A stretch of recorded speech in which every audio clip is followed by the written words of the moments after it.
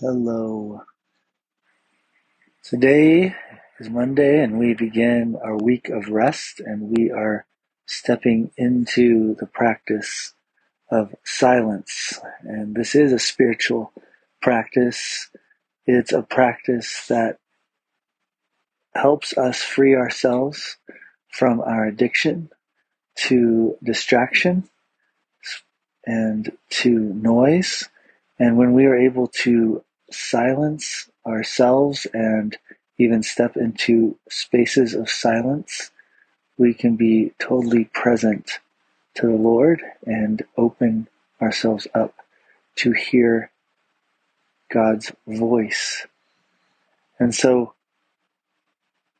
this week, I want to invite you to set aside time each day to practice silence. And this may be more difficult than you realize, and that is something to pay attention to in and of itself. Silence reveals a lot about how distracted our minds and our hearts can be, and how much we long for noise. And so we begin to ask ourselves, well, why do I long for the distraction of noise, for the voices of radio, for the voices from the TV or podcasts or the written word?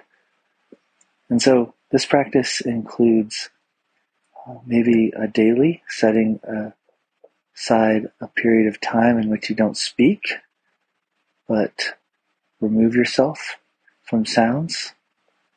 Also, you might do this as you drive, just practicing the discipline of turning off your radio or your headphones, the CD player as you drive.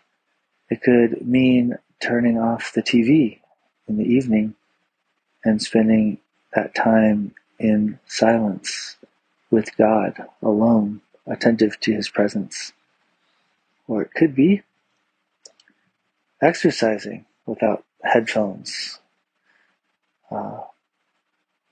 Could be setting a timer for 5 minutes, 10 minutes, 15, 20 minutes, and just seeing if you can be still and silent, attentive to God's presence. So my encouragement to you this week is to set aside a daily time.